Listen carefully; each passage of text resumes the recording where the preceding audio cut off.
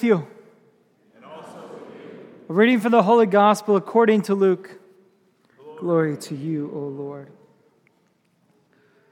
While some people were speaking about how the temple was adorned with costly stones and votive offerings, Jesus said, "All that you see here, the days will come when there will not be left a stone upon another stone that will not be thrown down." And they asked him, "Teacher, when will this happen? And what sign will there be when all these things are about to happen?" He answered, See that you not be deceived. For many will come in my name, saying, I am he, and the time has come. Do not follow them.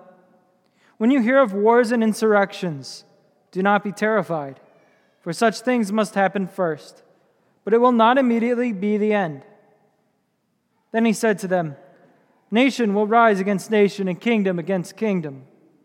There will be powerful earthquakes, famines, and plagues from place to place. And awesome sights and mighty signs will come from the sky. Before all this happens, however, they will seize and persecute you. They will hand you over to the synagogues and to prisons.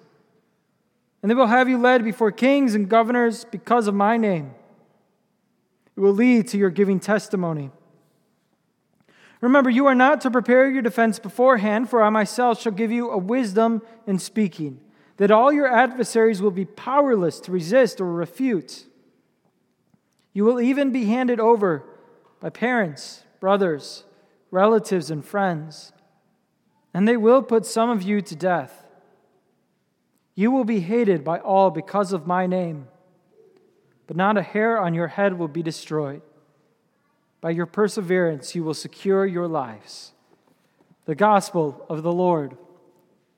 Praise to you, Lord Jesus Christ. In the name of the Father, and the Son, and of the Holy Spirit. Amen. You may be seated. So in the gospel reading today, in the Gospel of Luke, Jesus is talking about the temple. The temple which the Jews worshipped at and found great comfort in because this was the place where God dwelt among them. Jesus says it's going to be destroyed. Now, the temple was destroyed once before in the Babylonian captivity, before being rebuilt under the destruction and direction of King Cyrus of Persia. But this time the destruction would be final. And Jesus is trying to tell them that though the temple would be destroyed, though it would truly be the end of the world as they had known it, there was a greater thing to be done. This is the same message that Peter and Paul and all the apostles and all Christians throughout history then bring in their own testimony. That temple is no longer located in Jerusalem, but in the God-man Jesus the Christ, who has come to us. By his giving of the Holy Spirit now dwells in us. This is the message that all the apostles carried, and they died as they proclaimed it. It was in 70 AD that this prophecy comes to completion as the Emperor Nero destroys the temple. And then he and almost every subsequent empire becomes increasingly more self-indulgent, destroying the very foundation not just of the temple but of Rome itself. And you see the culture of Rome, the Rome that was so great and powerful, disintegrate before their very eyes until this collapse, the collapse of this great culture. Livy, a Roman historian, wrote in about 30 BC, 30 years before Christ, and roughly 100 years before the destruction of the temple. And he puts it best in his history of Rome. He says this, I would invite the reader to trace the process of our moral decline, to watch first the sinking of the foundations of morality as the old teaching was allowed to lapse, then the rapidly increasing disintegration, then the final collapse of the whole edifice, and the dark dawning of our modern day, when we can neither endure our vices nor face the remedies needed to cure them. I do honestly believe that no country has ever been greater or purer than ours, or richer in good citizens and noble deeds. None has been free for so many generations from the vices of avarice and luxury. Nowhere have thrift and plain living been held for so long in high esteem. Indeed, for us, poverty went hand in hand with contentment. However, of late years, wealth has made us greedy, and self-indulgence has brought us, through every form of sensual excess, to be, if I may put it so, in love with death, both individual and collective. Livy is painting this picture that their love of enjoying themselves, which the greatness of Rome over years of struggle finally afforded them, was their very downfall. Rome was obsessed with the pleasure that money could buy them, and it led them to a culture of death. And I think America is no different. But these very things, these very riches, these very things of wealth become for us a sign of the end, that the end is near, because we understand these pleasures do not last. We're not to find our joy and our hope in things the world offers us, but in Christ Himself. I'm reminded of a movie this week called Seeking a Friend for the End of the World. And the storyline is that there's a giant meteor that's going to hit Earth. They try to stop it and they fail. So these two strangers become friends as they navigate these final days of Earth. Many people are panicking. Some are just trying to experience every little bit of pleasure they can before it all comes to an end. People stop working. People stop caring. But the main character, Dodge, just kind of keeps plodding along. A couple of things shake up his life, but even in these final days, he tries to find just a bit of joy and to think of others, while everyone else is just thinking about themselves. Now, I expected the movie to be all a hoax. The comet misses, there wasn't really a comet. They all go on, they have fun, they met each other, they live happily ever after. But it didn't end that way. The comet was real, it hit the earth, all life ended, end of story. And it made me reflect on our life as Christians. The end of the world is coming. We know it's coming. We know not everything lasts. We know this will all come to an end. Everything is falling apart. Everything is breaking. Things have been falling apart ever since our ancestors, Adam and Eve, ate of that fruit in the garden. And throughout all of history, we have these signs that Jesus talks about: war and famine and plague and earthquake. All these signs throughout history, reminders of how fragile and temporal it all is. And we live engrossed with these signs all around us. Think of your house. Right? You buy a new house and then your first appliance breaks down. So you buy a new one. And as soon as you buy that one, you have to buy another one and another one and another one. And you go this entire cycle until you replace everything in your house. And just about the time you replace that last piece, the first piece that you thought was still new, which isn't as new as you thought it was, breaks down. Or our cars do this to us, right? My 1982 Buick LeSabre that was older than me is not alive anymore. Or our toys do this, or our clothing, right? Our clothing becomes tattered and torn. That favorite t-shirt you still have from your college days that doesn't quite fit like it used to, and the seams are bursting all over, and your wife says you have to get rid of it. It's a sign that everything's breaking down. Our bodies are falling apart. You wake up in the morning and your back's not quite as loose as it used to be as you roll out of bed. Your knees crack more than they used to. Right? We have pins inserted. We're like titanium screws all up in here. And then we have stents put in. Right? We get sick and the doctors tell us we have high blood pressure or high cholesterol or we have cancer. And we take medications and it may help, but it doesn't fix the problem. It doesn't fix the fact that we're growing older. And that our bodies may resemble more and more some bionic man or bionic woman, but at the end of the day, it wears out. We die.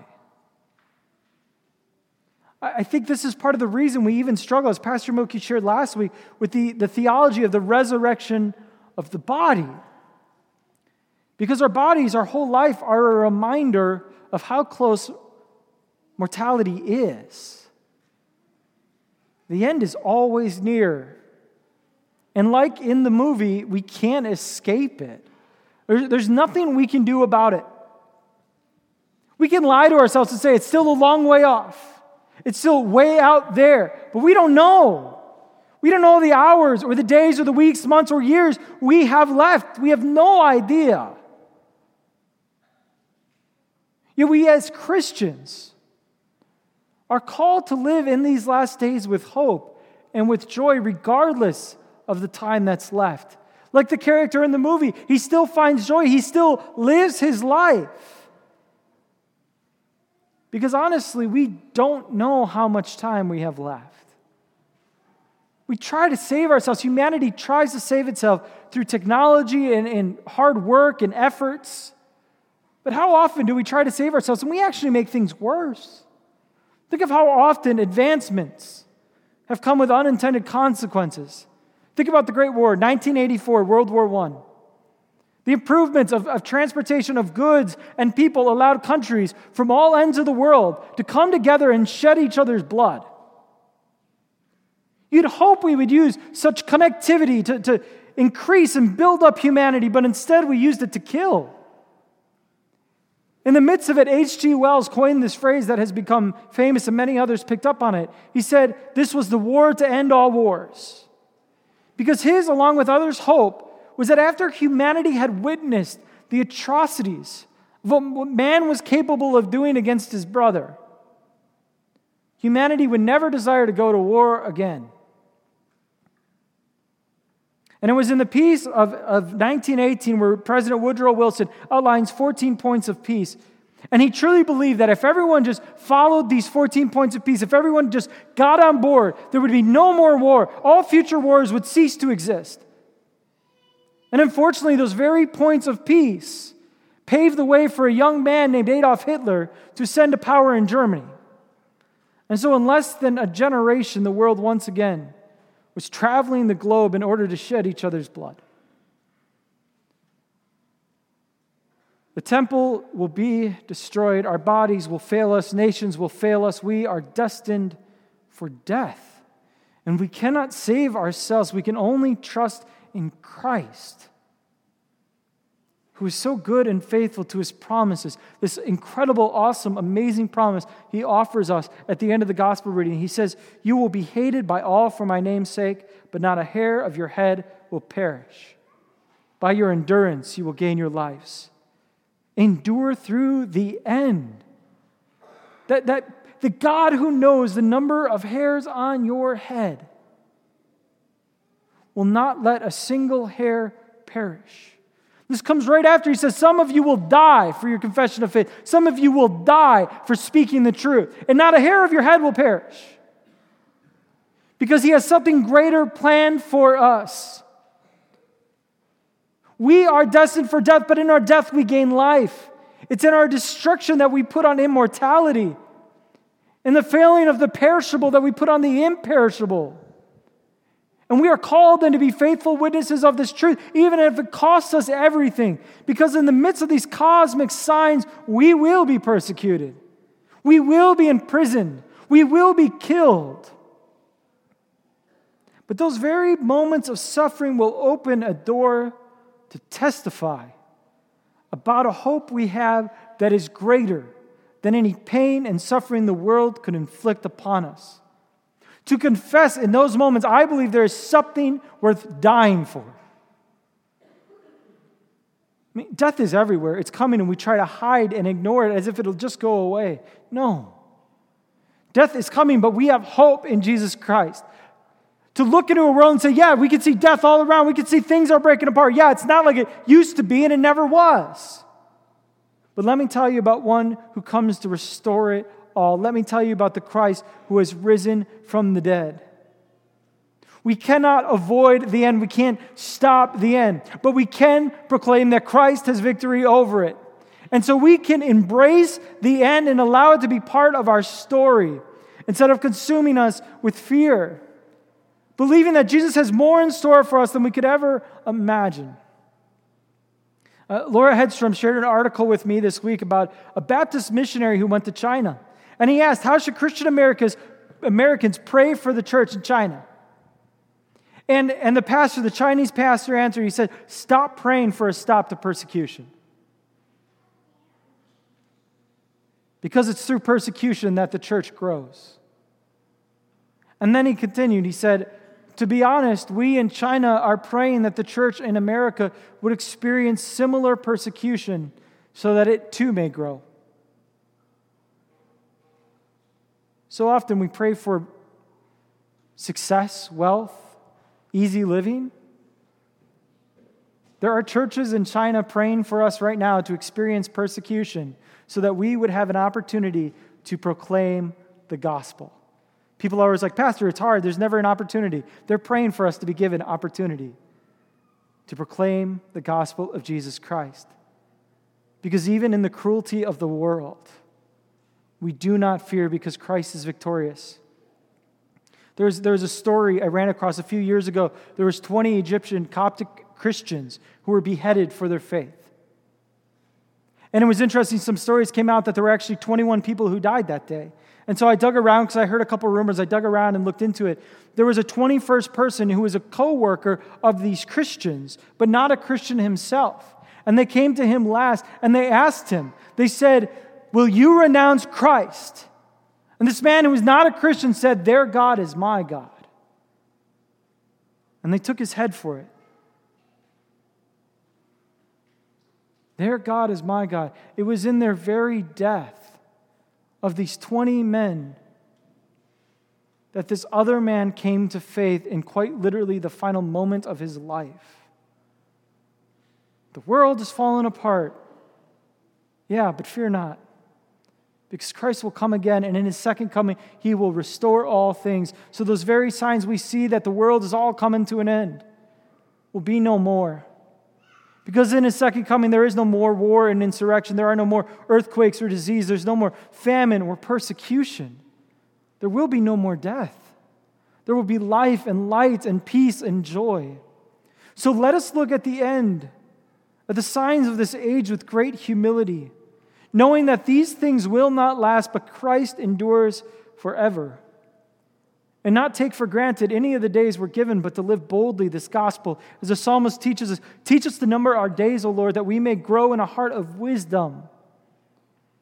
To not take for granted, oh, I can do that tomorrow, but to live the gospel today. To live out this hope we have today.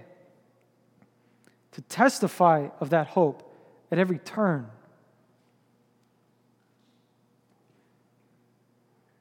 Brothers and sisters, the great promise he gives us is that at the end of the world, we have a friend. His name is Jesus Christ, and he brings us into communion with all the saints. And in him alone we find salvation. Because ultimately, we are destined for salvation. So that one day we can look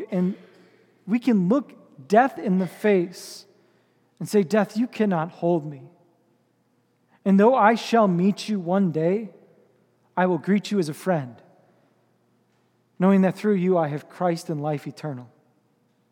That's our hope. That though this ends, Christ is eternal, and we participate in that forever and ever. Amen. In the name of the Father, and the Son, and of the Holy Spirit. Amen.